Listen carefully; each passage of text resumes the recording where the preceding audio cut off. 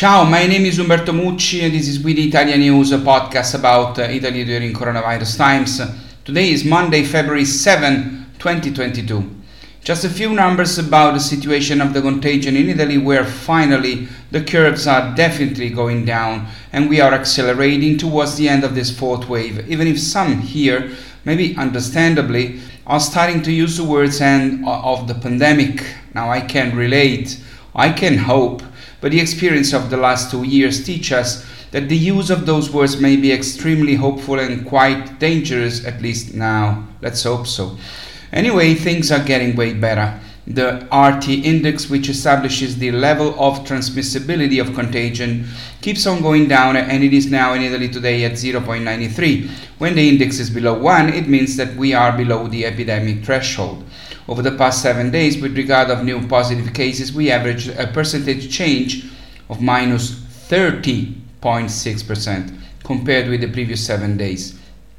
In the same period, the average change in the number of patients admitted to ordinary COVID wards was minus 5.7% and minus 10.2% in the intensive care units.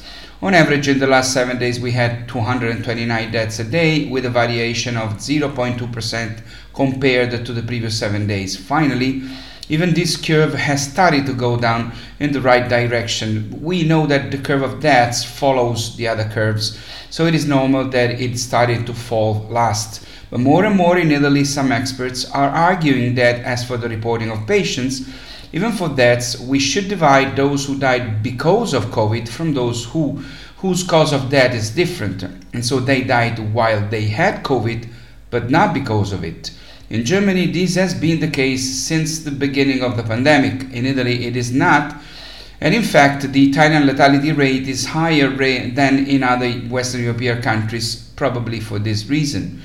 Nobody can deny, though, that today in Italy there are many deaths with COVID and not because of COVID.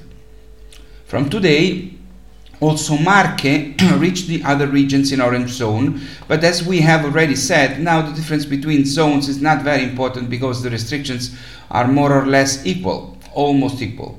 However, today there are 6 regions in the orange zone, in addition to Marche also Abruzzo, Friuli Venezia Giulia, Piedmont, Sicily and Valle d'Aosta.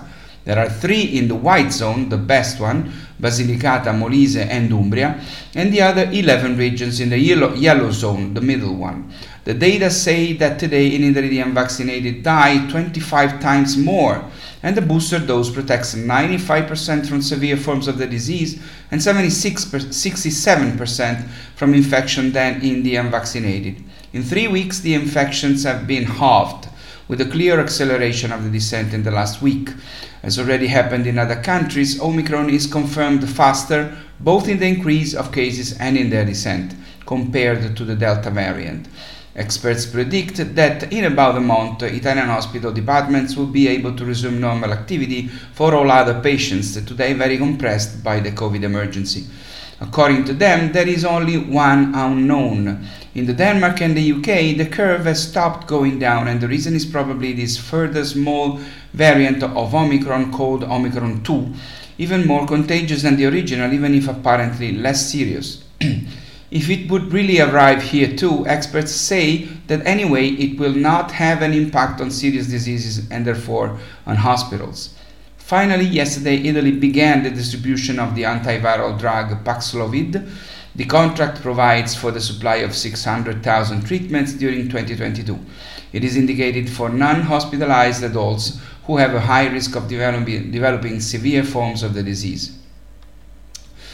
There is a timetable of government decisions in effect from today and for the next few days, all of which will move towards easing restrictions, except for the last one. Starting today, there is a change of the rules on the management of coronavirus infections in schools and the reduce of the minimum number of days in which it is provided for distance learning, which in the case of primary and secondary schools will apply only to unvaccinated students. Also from today, the enhanced Green Pass, that is the one you get only after being vaccinated or with healing, will no longer have an expiration date for those who have received a booster dose of the vaccine and for those who are healed and received 2 doses. As of Friday, February 11, there will be no longer a requirement to wear masks outdoors in white zone regions and hopefully very soon in the other regions too. It will continue to be mandatory to wear the mask in indoor places such as stores and supermarkets, and in particular it will be necessary to use the FFP2 in cinemas and theaters, to attend sporting events and to travel on transport. Also from Friday, discos and nightclubs will be able to reopen and will be accessible only to those who have a reinforced Green Pass. In indoor discos it will be mandatory to wear a mask at all times except when dancing. In outdoor discos it will not be necessary to wear a mask. As of Tuesday, February 15, workers aged 50 years or older will be required to present the enhanced Green Pass, the one that is obtained through vaccination or hearing.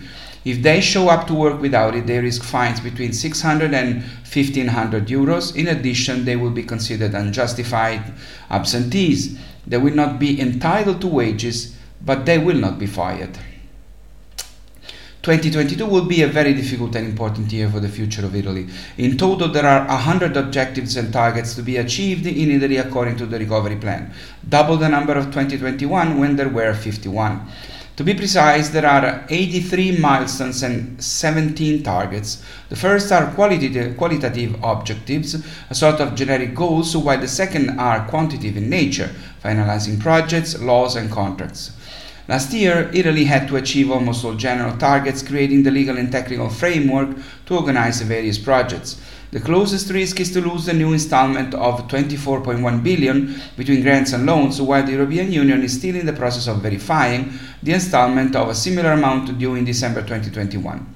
Without concrete results, the billions from Europe are at risk. To obtain at the beginning of July the first tranche of 2022, which is the second of the recovery plan, as we said, worth 24.1 billion, Italy will have to achieve only one target together with the 44 milestones. It will be more difficult to receive the second tranche of 2022 of 21.8 billion at the end of 2022. By the end of the year, in fact, there will be many more specific objectives to be achieved, as many as 16, together with 39 milestones. Then there are 66 reforms, including 23 laws and 43 implementing decrees. One decidedly complex reform is that concerning the National Waste Management Program. Connected to the reform is the 1.5 billion investment related to the construction of new plants starting in 2023. But the hydrogen problem will have to be solved with the awarding of public contracts for research and the entry into force of tax incentives. 6 deadlines are of the Ministry of Health. In evidence, there are the redesign of the network of territorial assistance and the digitization of hospitals. 5 instead are the goals with which both the Ministry of Development must be confronted, ranging from support for startups to investment in renewables and batteries, as well as the Ministry of Culture, which is working, among other things, on route tourism and the recovery of abandoned villages. Challenging is also the game for the Ministry of Education, which will have to obtain the approval of the reform of recruitment and career of teachers and start investments to renovate school buildings. Only one deadline, but a heavy one, for the Ministry of Digital Transition. All contracts for fast connection mass projects must be awarded by June. For the Ministry of Justice, hiring procedures for the administrative courts must be launched. Among the reforms, there is the crucial and very delicate one of the reform of the procurement code. As for the second half of the year, a quick glance of the deadlines is enough to realize what awaits the government. Among the many complicated and delicate things, the contested law on competition must be approved, while on the investment front there are all the contracts for the construction of the high-speed railway on the Naples-Bari and Palermo-Catania lines to be awarded. It's an almost impossible job. If seen all together with the other goals and reforms, including in the recovery plan from now on to 2026, the only possible comparison is the work done to rebuild Italy at the end of World War II. We hope that Draghi, together with the help of Mattarella, will be able to do this miracle. As I always say, we need a miracle, more than one miracle. It's all for now, it's all for today. Please stay safe and take care. I'll see you next Thursday. This was We the Italian News. My name is Umberto Mucci. Ciao from Rome.